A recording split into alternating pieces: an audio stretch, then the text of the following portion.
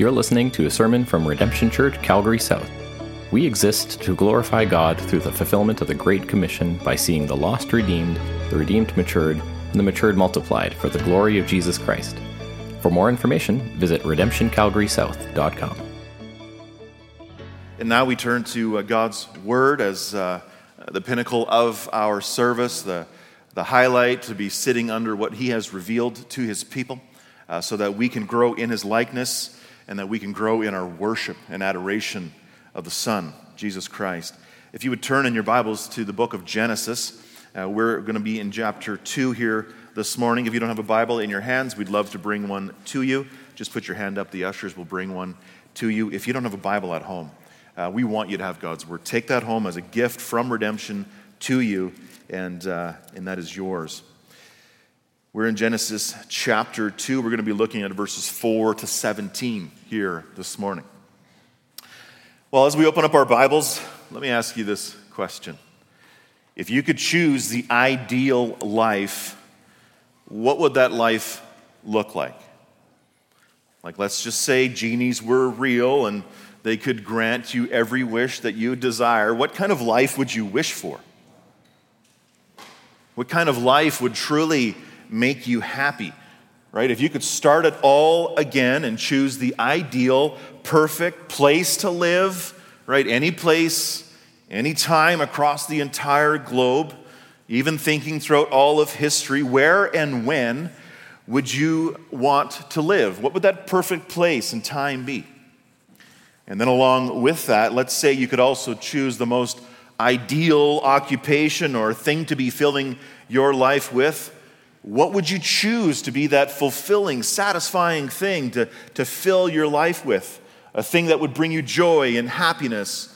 What would you be doing with your life? And then if you could choose just one person to share your life with, one person to know and to love and to be in relationship with until your dying days, who would you choose to spend your ideal life with? Like anybody. Friends, what would the ideal, fulfilling, perfect life look like? Would it be the life of the rich and famous, like floating on a 120-foot yacht on the Mediterranean, right? Endless amounts of money to spend, all kinds of amazing food to eat, all kinds of really fun, crazy, enjoyable people to be around, glamorous friends? Is that the ideal life? Friends, when it comes to how we define the ideal life, the where, the when, the how, and with who we spend our life with, as subjective as each of us may try to define that, right, in our natural selves, the book of Genesis, and particularly the creation of man in the garden in chapter 2, tells us how God defines the ideal life for us. The life that He desires for us, the life that He designed for us. Friends, as much as we can try to dream up the most ideal life, God already did that for us, and it's contained in the Scriptures. And so today we're going to see the ideal life according to the Creator of the universe, according to the Creator of life. And so as we have already spent much time in chapter 1, we've been witnessing God's miraculous power as He's creating the whole universe.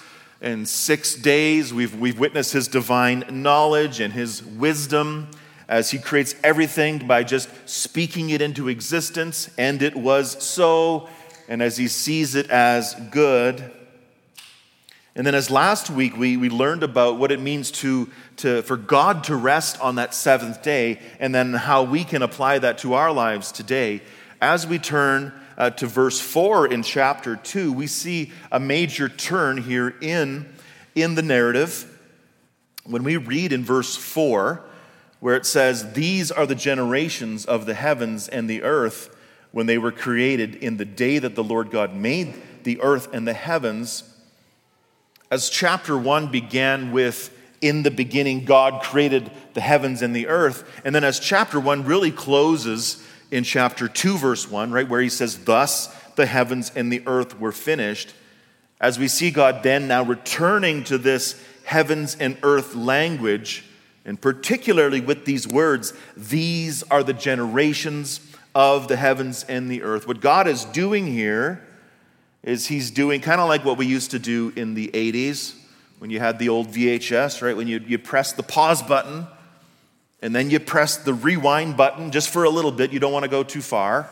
And he takes us back into the creation account again. He takes us to day 6, and he presses the pause button there on day 6. Like we used to do, you could press pause and play really quick to kind of slow things down. And that's what he's doing. He's slowing us down here in order to zoom in to the details of the creation of man, in order to show us more specifically how he did it, and also to show us more about what we were created for. And he's going to show us the ideal life according to God. And so starting in verse 4, we're going to go down to verse 17. And the Word of God says this: "These are the generations of the heavens and the earth when they were created, in the day that the Lord God made the earth and the heavens. When no bush of the field was yet in the land, and no small plant of the field had yet sprung up, for the Lord God had not caused it to rain on the land, and there was no man to work the ground. And a mist was going up from the land and was watering the whole face of the ground. Then the Lord God formed the man of dust from the ground and breathed into his nostrils the breath of life, and the man became a living creature. And the Lord God planted a garden in Eden in the east, and there he put the man whom he had formed. And out of the ground the Lord God made to spring up every tree that is pleasant to the sight and good for food. The tree of life was in the midst of the garden, and the tree of the knowledge of good and evil. A river flowed out of Eden to water the garden, and there it divided and became 4 rivers. The name of the first is the Pishon. It is the one that flowed around the whole land of Havilah, where there is gold. And the gold of that land is good. Bdellium and onyx stone are there. The name of the second river is the Gihon. It is the one that flowed around the whole land of Cush. And the name of the third river is the Tigris, which flows east of Assyria. And the fourth river is the Euphrates. The Lord God took the man and put him in the garden of Eden to work it and keep it. And the Lord God commanded the man, saying, "You may surely eat of every tree of the garden, but of the tree of the knowledge of good and evil you shall not eat. For in the day that you eat of it, you shall surely die." Let's pray. Father, as we approach your holy, inspired word, we approach it as fully sufficient, fully inerrant, always true, and giving us exactly what we need for life and godliness. And so we as your people, we open your word in order to hear from you. God, we look to your word as hearing the very voice of God speaking to your people, so that you may grow us in holiness, that you may continually point us to your Son, and that you would elevate us in the sense of being drawn into your throne room of grace to worship you, to adore you, to be fully satisfied in our God, our Creator. And so as we look back to chapter 2, as we look back to the 6th day of creation, of you creating us, may you just teach us what this means, how this applies to our life, and how this renews our minds in order to be conformed, not to this world, but to the image of Christ. We pray this in his name. Amen. Well, as we look at how God created us and for what he created us, what we're seeing here is the ideal life according to God, according to the God who created life. This is the ideal life as recorded, that was created before the fall. This is the life that God desires for us, and this is the life that God designed for us. And today we're going to see 3 aspects of that ideal life that still powerfully inform what our life is to be like today. That we're number 1, we're created for relationship with God.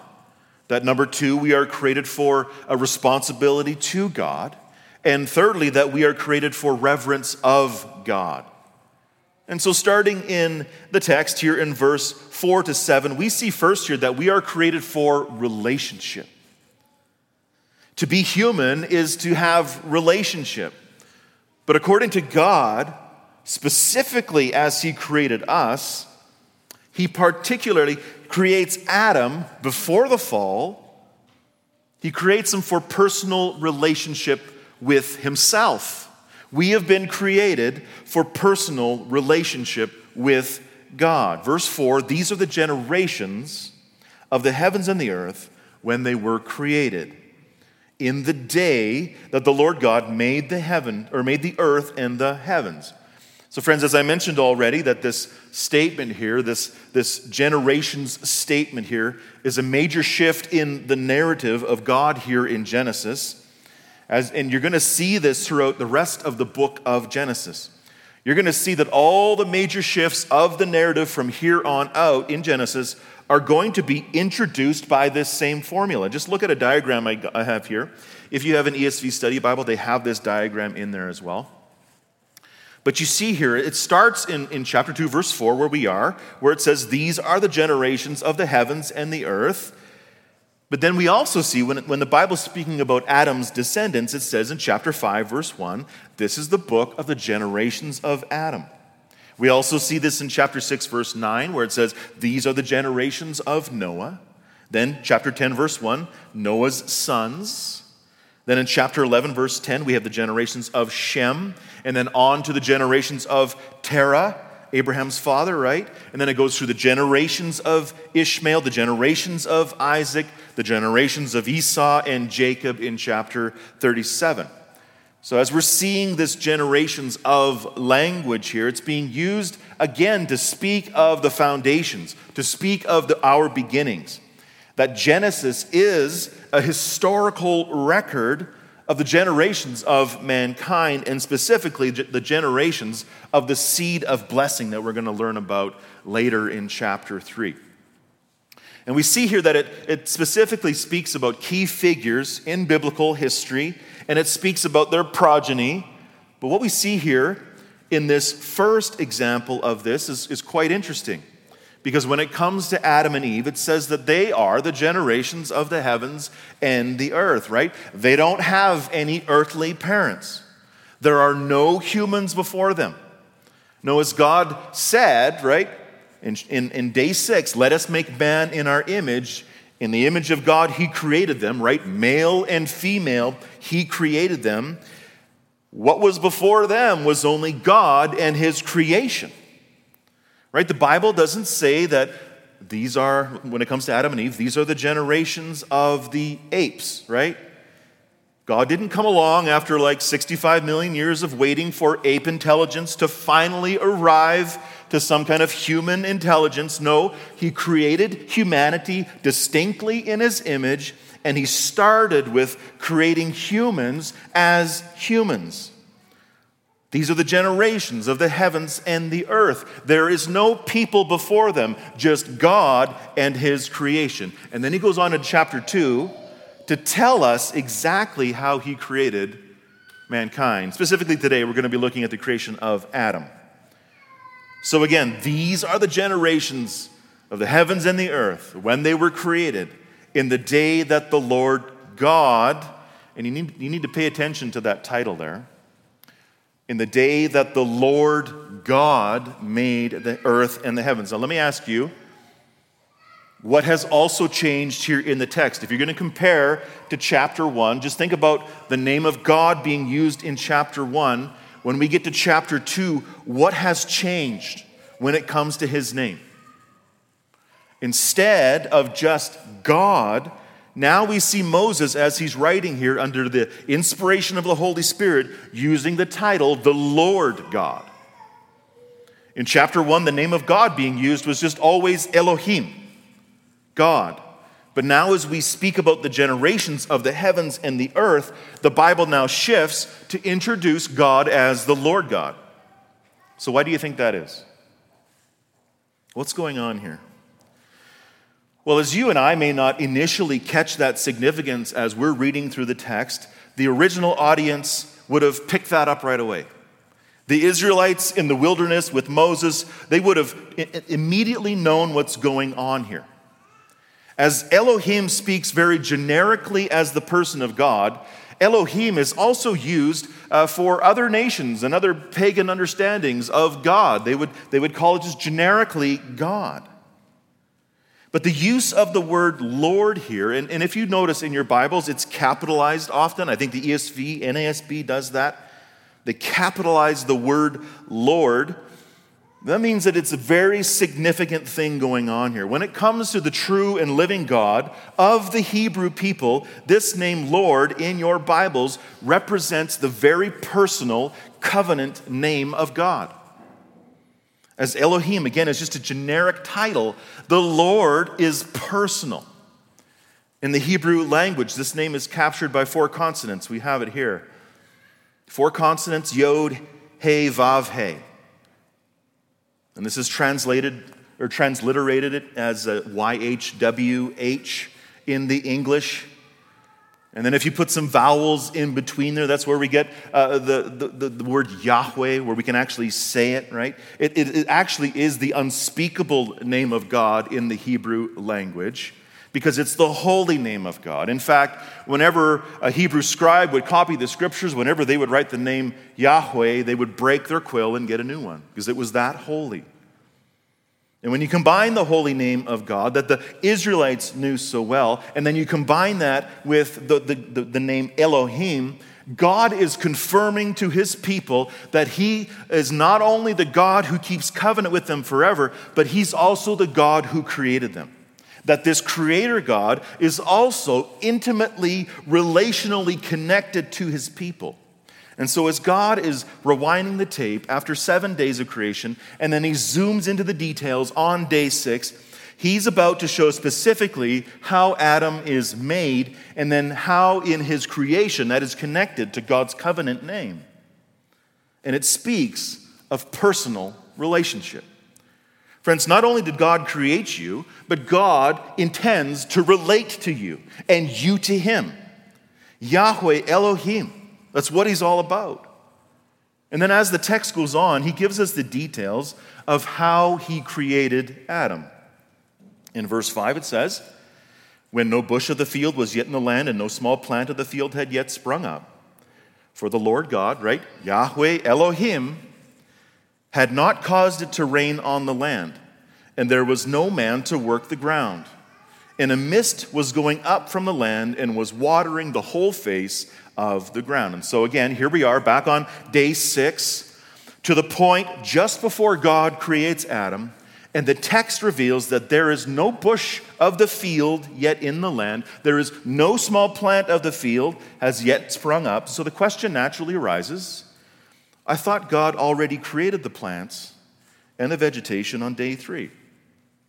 Well, if that's true, then what's going on here on day 6? Is this already some kind of contradiction in the Bible?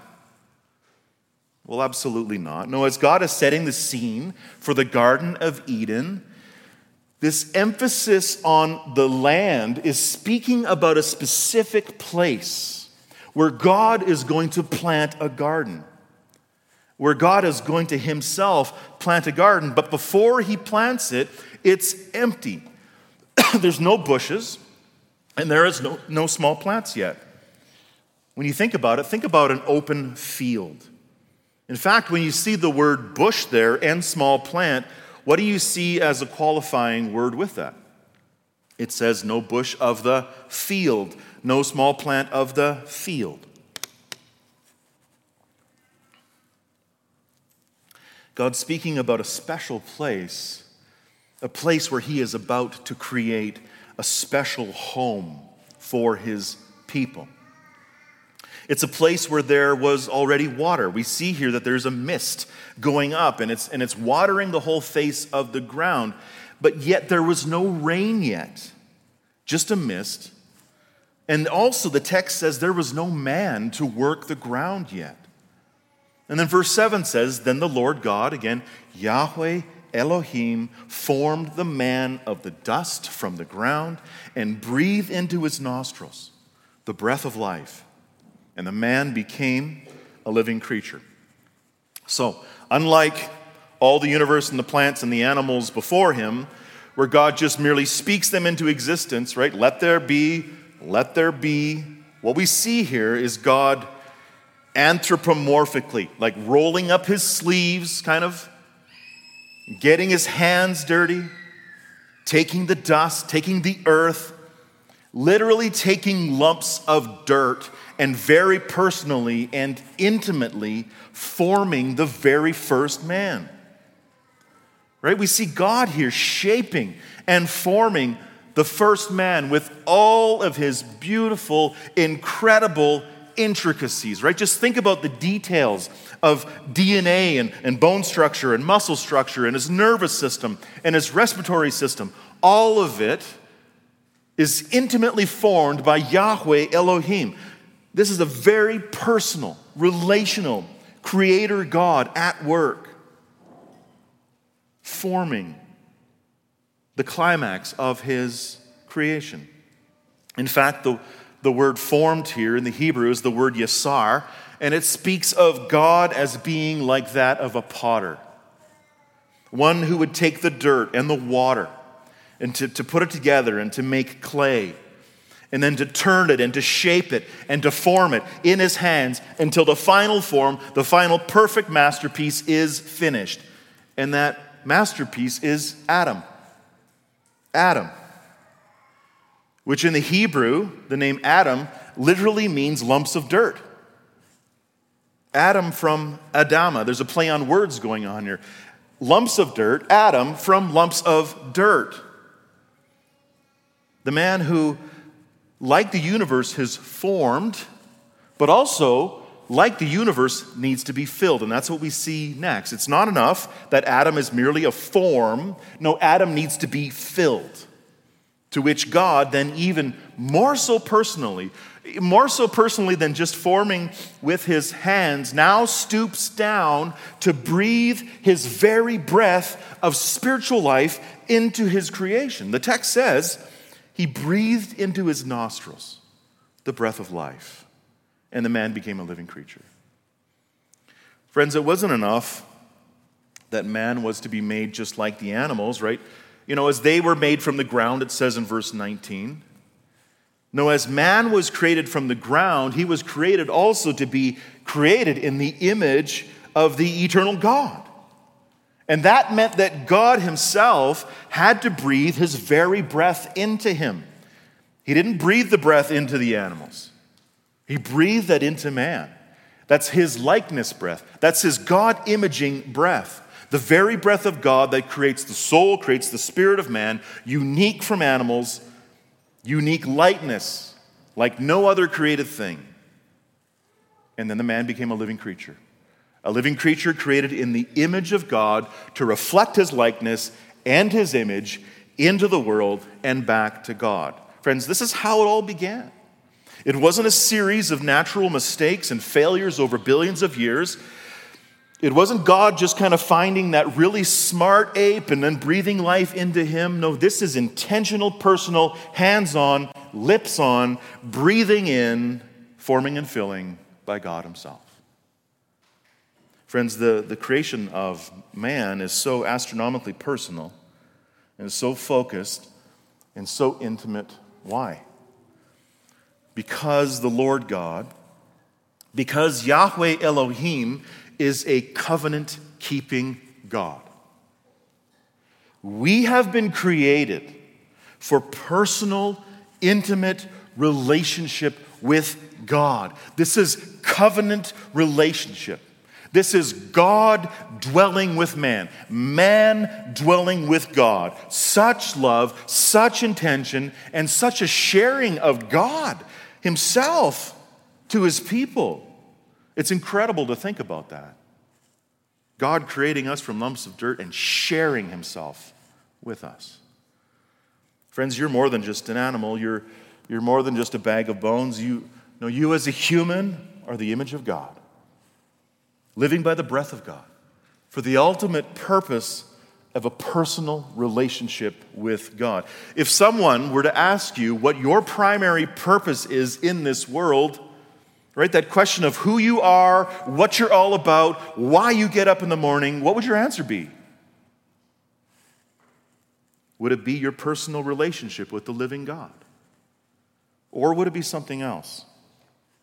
If I were to phone up your best friend or your spouse or your parent and ask them, when it comes to so-and-so, what do they love the most? What gets them excited? What defines them? What's the main thing that that person is all about? What are they known for? Would it be your relationship with your God over all things?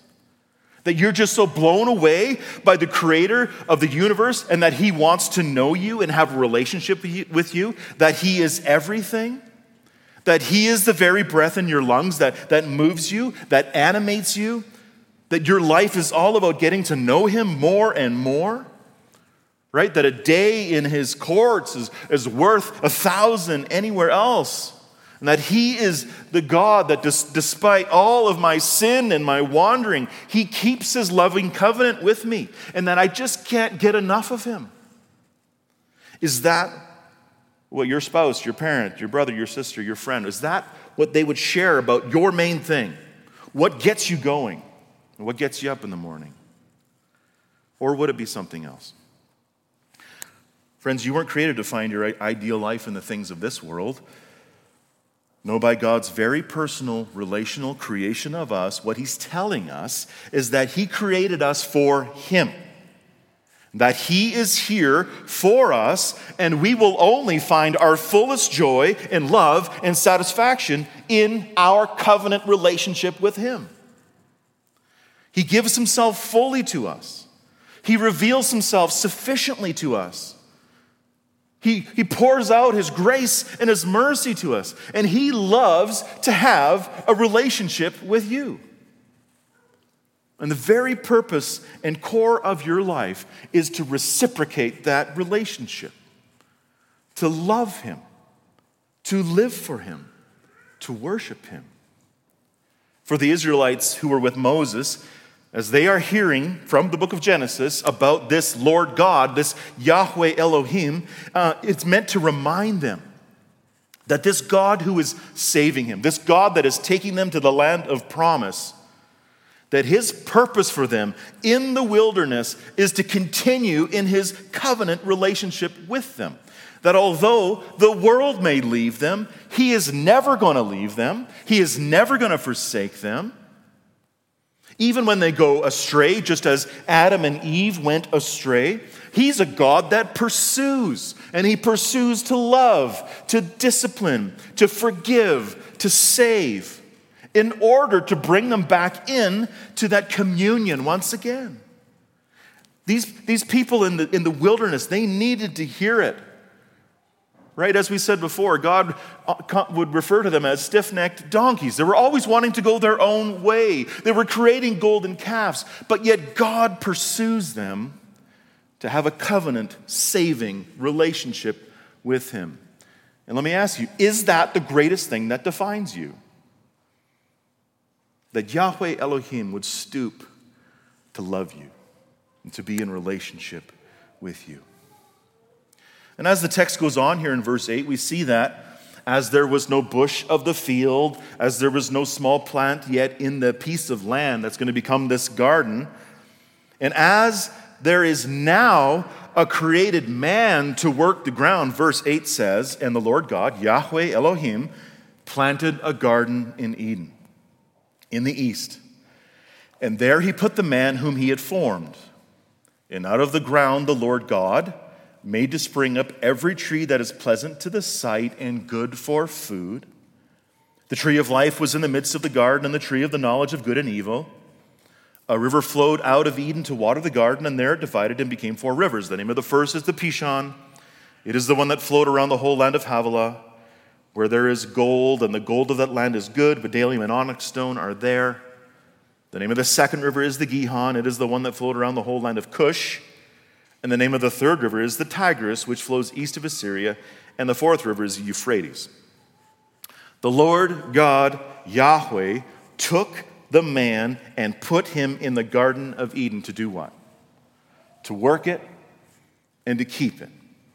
Brothers and sisters, as man was formed and breathed into personal relationship with God, he is also created for a working responsibility to God.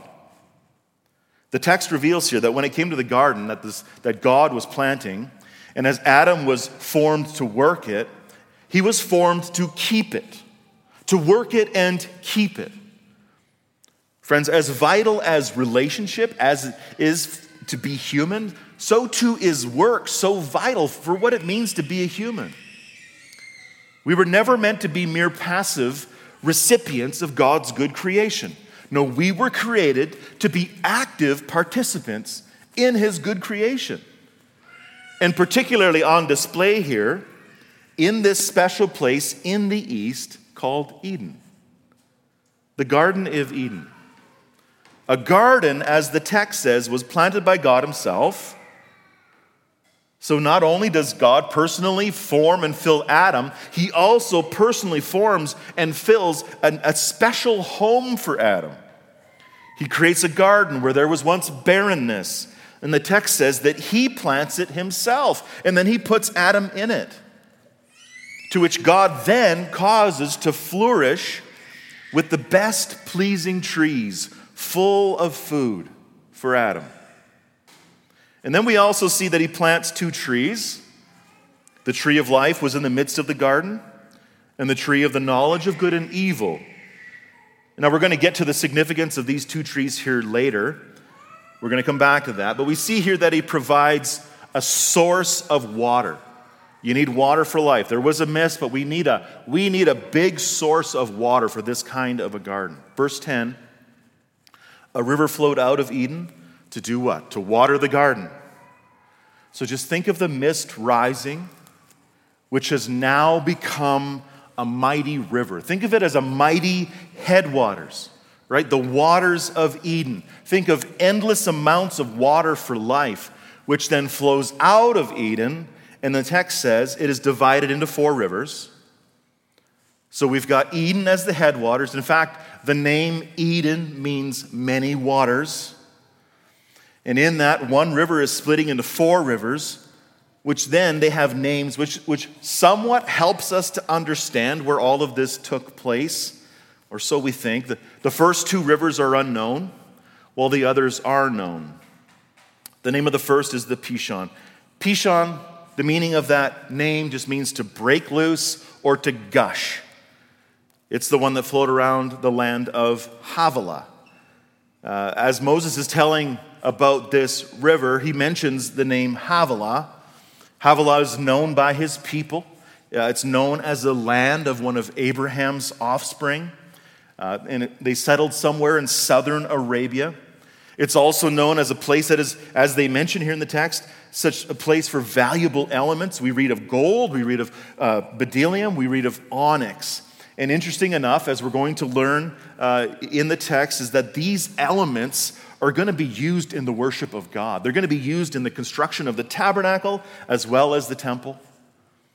The name of the second river is the Gihon. Again, Gihon is not known archaeologically, but again, Gihon's root word means to break loose. It's the one that flowed around the whole land of Cush. Cush is normally understood as a land in North Africa, close to Egypt, a part of the Nile system. The third river is the Tigris. We know where that is if you look at the map. It flows east of Assyria, and the fourth river is the Euphrates. Both of these are very mighty rivers, well known today. So as far as the location of Eden in the world, we can definitely say it's somewhere in the Middle East, somewhere connected to the Tigris and the Euphrates. But as these are some of the longest rivers in the world, exactly where Eden was, we're not quite sure. There's a couple suggestions there, 2 possible places. But nonetheless, it's really not about finding these places, but about the significance that's going on in the garden. As verse 15 says, the Lord God, Yahweh Elohim, took the man and put him in the Garden of Eden. God didn't put Adam in the garden to just kind of mope around as a freeloader, right? To just kind of just receive all the falling fruit. No, the text says he put him there to do what? To work it and keep it. To work it and keep it. Right, as we learned already on day 6 in Genesis 1, how image bearers are to take dominion, right? As God places his first image bearer in the garden, he was to take dominion of the garden, right? This wasn't just to be a wild place of unkept foliage right? For the garden to rule, but it's a place for man to rule. It's a place where God places Adam to work and to keep order. And so it's about cultivation. This garden wouldn't be like our imaginations often go to, like a wild jungle with Tarzan and Jane. No, this garden would have been the most ordered garden. The connotations here speak about agricultural order. Adam was to be a farmer, and he was to work and to serve and to keep, which means to guard it.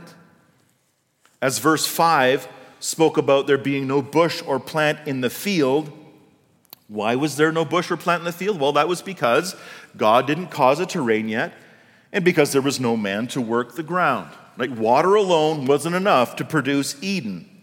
And tilling enough isn't enough to produce Eden on its own. It has to work together, and this is all God's good design. Working out of his covenant relationship with man, God chooses to partner with man in the cultivation of this garden, right? And so man's responsibility is to work it and to guard it.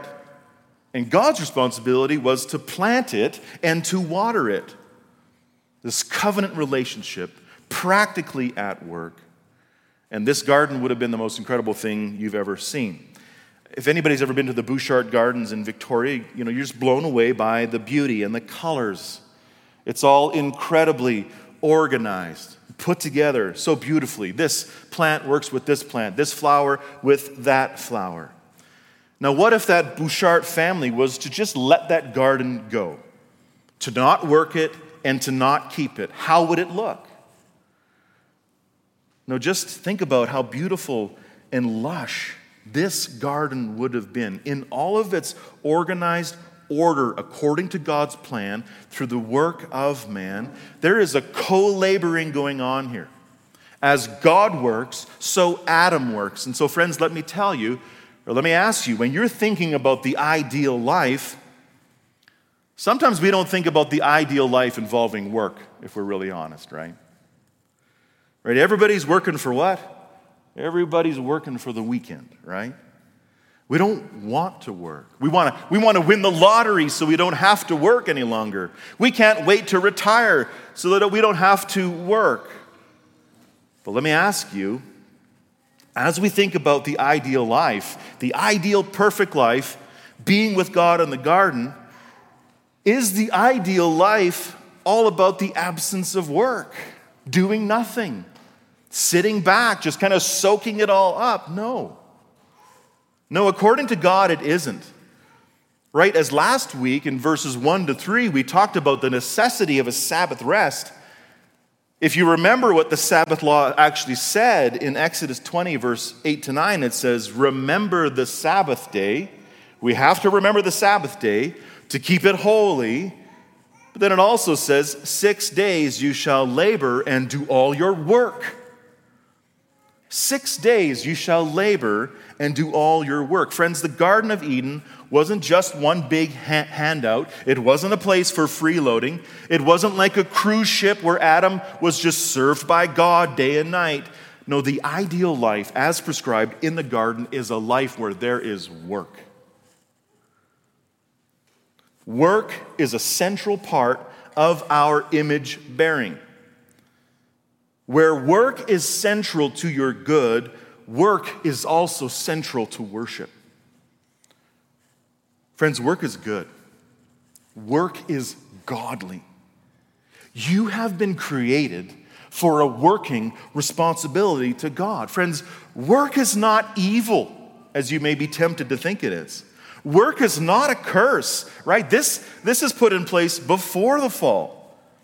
Yes, when the fall comes, work gets harder with all of its weeds and thorns for sure, but work is good. Because what we see here in the garden, in paradise, is Adam working and being commanded to work. Why? Because God himself is a working God, right? 6 days, God worked, and then he rested. And if we are to be reflectors of who he is, then we work, right? And his work didn't stop. He's working even now. Hebrews 1:3 says, he upholds the universe by the word of his power. Even though he rested on the seventh day, right now, he is holding all of this together. He is sustaining all of this. He is governing the universe. Even as Jesus himself was accused of breaking the Sabbath law, Jesus answered the Pharisees. He says, my Father is working until now, and I am working. Friends, the life of an image bearer, a life of godliness, is a life of working responsibility to God. That even though we sinned against God and we were cast out into the garden, the goodness of work continues. This is a part of what it means to be an image-bearing reflector of God right now, a Christian. Right? Last week I mentioned that some of us need to work less, right, to honor the Sabbath rest, and that's true. Some of us really need to make more room for God. But with that, I would also say that some of us need to repent and see work as God sees work. Right? Giving ourselves to what God has designed for good. Right? The Proverbs often warn us about idleness. Proverbs 6:10, a little sleep, a little slumber, a little folding of the hands to rest, and poverty will come upon you like a robber, and want like an armed man. Right? God designed work to be the means by which we sustain ourselves. 2 Thessalonians 3:10 says, if anyone is not willing to work, let him not eat. Husbands and fathers, especially when it comes to your family, God has designed you to be the provider of your home, to provide the sustenance of your home. Primarily, that is on you. You are to be the main breadwinner of your home for your families. 1 Timothy 5:8 says, but if anyone does not provide for his relatives, and especially for members of his household, he has denied the faith and is worse than an unbeliever. So you see how work is connected to what we believe. The scriptures are pretty clear that how we approach work reveals what we are believing in. So friends, we need to embrace work as good and godly. So that means instead of complaining, we're thankful for our jobs. We're grateful for our jobs, no matter how hard they are. No matter how monotonous it is, no matter how stressful it is, no matter how boring your job is. This changes the way that we approach work. You know, I remember when one guy among us who just graduated as a chemical engineer was having a tough time trying to find a job in his training. Right? Jobs were really non-existent in that field. But that guy among us, he didn't lay around. He didn't seek social assistance until his dream job came up. No, he pounded the streets, and then he gladly went to work at McDonald's. Right? Not the most glamorous of jobs, but he made the most of it.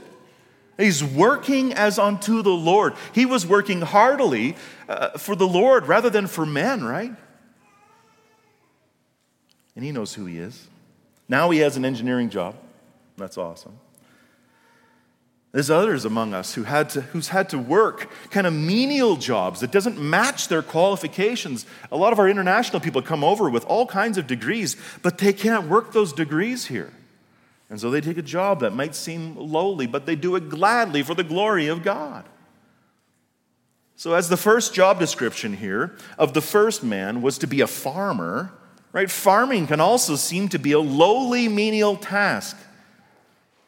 From what I know and my very small experiences, farming is one of the hardest, most dedicated jobs. You got to get up before dawn. You're often going to bed after it's dark. You're working with your hands. It is tough work. I mean, Kim and I just planted a garden in our backyard yesterday, and both of us are sore and absolutely played out, just from a little garden in the backyard. Perhaps in your job, your career, your responsibilities of doing the things that aren't that desirable, remember that God has called you to work. Perhaps you need a recalibration on this. Friends, we need to stop viewing work as like Pharaoh's evil necessity, but a blessing and a privilege.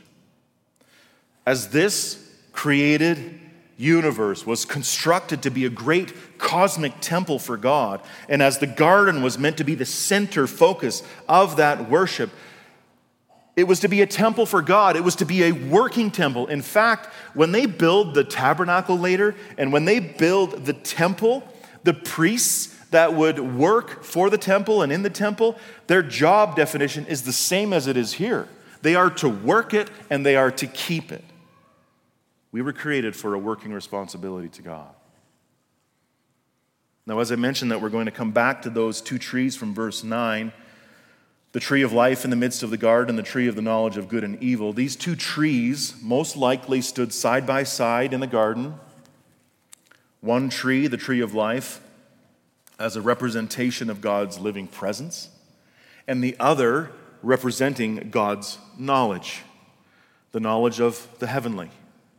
As the tree of life speaks about how God is the source and the creator and the sustainer of life in the universe, and as Adam is free to eat of all of the trees, he is prohibited to eat of this one tree, this tree of knowledge, of the knowledge of good and evil. Verse 6, and the Lord God, again, Yahweh Elohim, right, the covenant-keeping creator God, commanded the man, Adam, saying, you may surely eat of every tree of the garden, but of the tree of the knowledge of good and evil you shall not eat.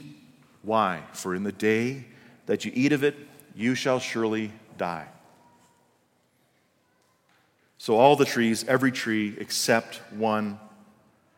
We see a permission for many, but we see a prohibition of one. And really, when it comes down to it, as you picture these two trees standing side by side, it was really, which one do you choose?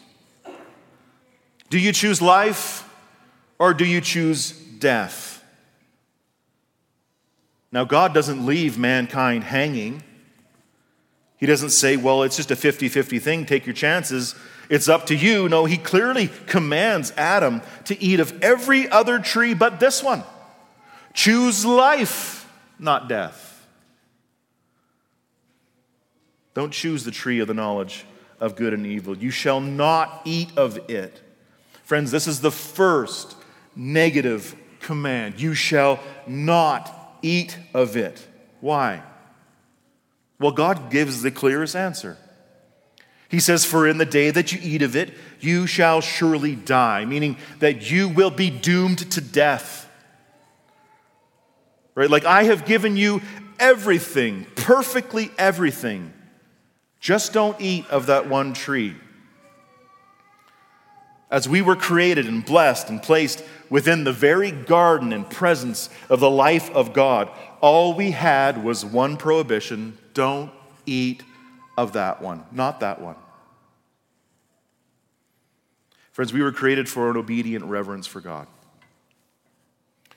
The ideal perfect life in the garden, the ideal perfect model life for us right now, is not a life where we just get to do what we want.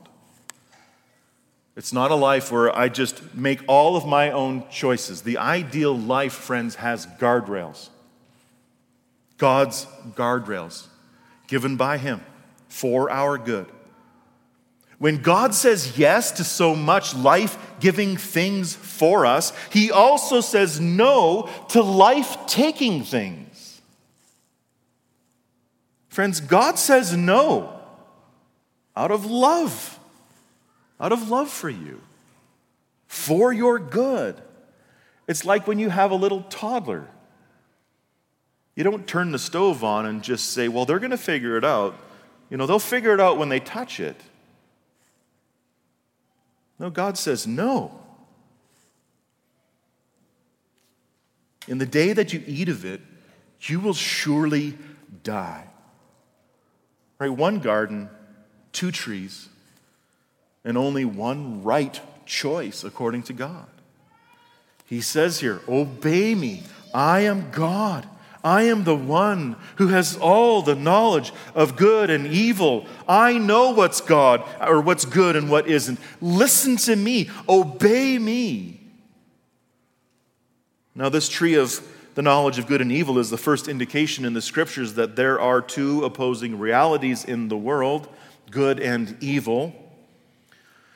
In a world today that wants to blur these lines, what God does in the garden is he clearly reveals that there is a knowledge, and it is a divine, absolute knowledge of what's good and what's evil. Now, Adam doesn't have this knowledge yet, but he's merely informed of it. And friends, that is enough. But yet he was commanded against it as well. He was commanded in it to trust Yahweh, Elohim. That as he created all of this goodness to share with Adam, this is the knowledge that he wasn't going to share with him. Because this is knowledge that was not good for him.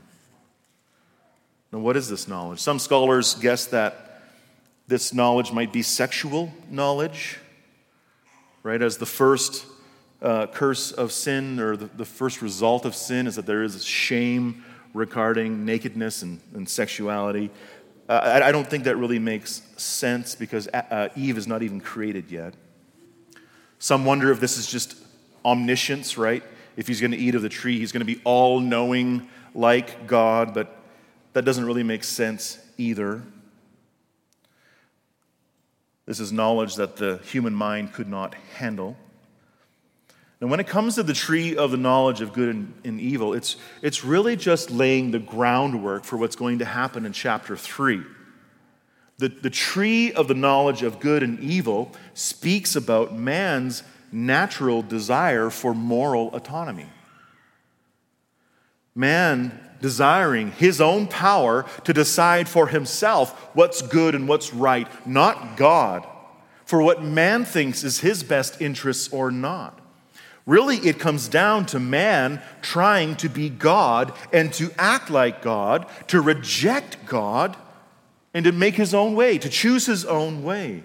As chapter 3, verse 22 shows us that after eating of the fruit, God then banishes Adam and Eve from the garden because in eating of it, behold, the man has become like one of us, knowing good and evil, right? We want to elevate ourselves naturally to be like God. And this, friends, is our perpetual problem. This is our deadly disposition. And this is just some foreshadowing on that. As God gave Adam everything else but one tree, friends, you and I don't like to be told what to do. We don't want to be ruled. We want to be the ones who make the decisions, not God. And then when you combine that with the whispers of a tempting evil serpent who comes and who twists what God commanded, and he says, "You will not surely die." He says to Eve in Genesis 3:5, "For God knows that when you eat of it, your eyes will be opened, and you will be like God, knowing good and evil." Satan goes after the very good character of God, and he targets the very innate human desire to want to be God. Friends, that's our problem. That's my problem. That's your problem. I want to be God. You want to be God. But friends, the ideal life is not about trying to be God, right? The ideal life is to be falling under the obedience of God, his good command to us, right? The scriptures say, in Adam all die, right? Without God, we all die.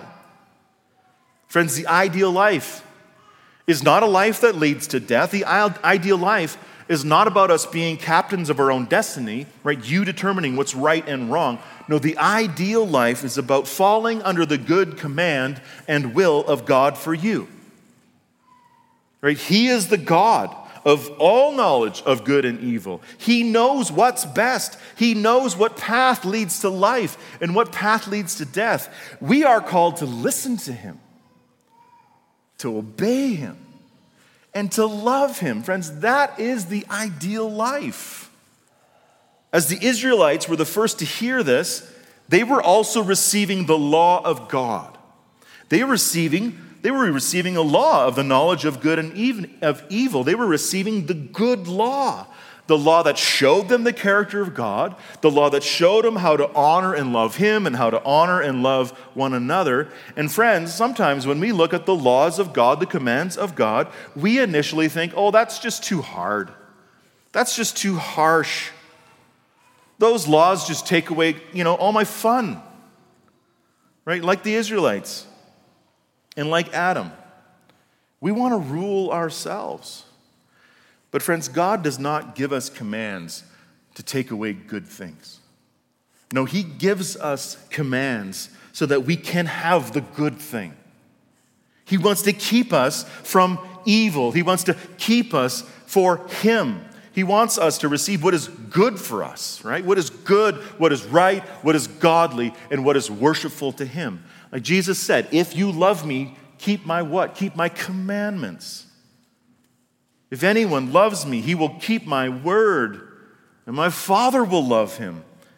And we will come to him, and we will make our home with him. That's this covenant, Elohim, Yahweh, humanity, relationship. But yet, as we know the rest of the story, mankind wanted to be God. We wanted our own way. And so we ate of the forbidden fruit. And the repercussions for it all was banishment from the garden, banishment from the ideal life, banishment from the very personal presence of God. And friends, all of life since then, and I would say by the grace of God, is about a pursuit to return to the garden. That's what life needs to be about. But the truth is that we couldn't do it. God had to do it for us. Try as we might, we cannot earn our salvation. We cannot make our way back to the garden. When Adam and Eve were sent out of the garden, there was an angel put at the gate. You cannot come back. But even in that, by the grace of God, He comes and pursues us. He sends His Son. He sends Jesus, right? Emmanuel, God with us, God's presence with us. We couldn't get back to the very presence of God in the garden. His presence had to come and pursue us. And His presence did pursue us in Jesus Christ. As He came and He lived that perfect life that we could not live. And He died the death that each one of us deserve. And as He was raised to life for our justification, He brought us back into the presence of God. But friends, as He has returned to heaven, He is also coming back because there is an even greater presence yet to come. There is an even greater presence yet to come in the presence of God forever and ever and ever. As Jesus is going to come back, He's going to judge the living and the dead. He's going to judge Satan. He's going to judge the demons. He's going to judge the unrighteous. And He is even going to judge this heavens and earth that God created. Because we have stained it so thoroughly because of our sin, it needs to be made new. And He's going to make all things new. And there's going to be a new heavens, and there's going to be a new earth where God's presence is going to dwell with man. It's going to be the new Garden of Eden. Revelation 21 speaks about this, John's vision of the heavens and the new earth. Revelation 21, 1-5, he says, "Then I saw a new heaven and a new earth. For the first heaven and the first earth had passed away, and the sea was no more. And I saw the holy city, New Jerusalem, coming down out of heaven from God, prepared as a bride adorned for her husband. And I heard a loud voice from the throne saying, 'Behold, the dwelling place of God is with man. He will dwell with them, and they will be His people. And God Himself will be with them as their God. He will wipe away every tear from their eyes, and death shall be no more. Neither shall there be mourning, nor crying, nor pain anymore, for the former things have passed away.' And He who was seated on the throne said, 'Behold, I am making all things new.'" And if you go down to Revelation 22, 1-5, it says, "Then the angel showed me the river of the water of life, bright as crystal." Think about that river coming out of Eden. "This river, bright as crystal, flowing from the throne of God and of the Lamb through the middle of the street of the city. Also on either side of the river, the tree of life with its 12 kinds of fruit, yielding its fruit each month. Notice, one tree. No more tree of the knowledge of good and evil. The leaves of the tree were to be for the healing of the nations. No longer will there be anything accursed, but the throne of God and of the Lamb will be in it, and his servants will worship him. They will see his face, and his name will be on their foreheads, and night will be no more. They will need no light or lamp or sun, for the Lord God will be their light, and they will reign forever and ever. The ideal life is yet to come. We have a small taste of what it is right now, especially in the gathering of the saints, being filled by the Spirit, having his word. This is a small taste of heaven, the future Garden of Eden. But we long for the day when Christ will return, and he will take us home, and he's going to make a new heavens and a new earth. And as Adam was created and put in that garden to work and keep it, that's a picture of what we're going to be doing forever with God, worshiping him forever and ever. Created for personal relationship with God, you've been created for a working responsibility to God and created for an obedient reverence for God. Let's pray.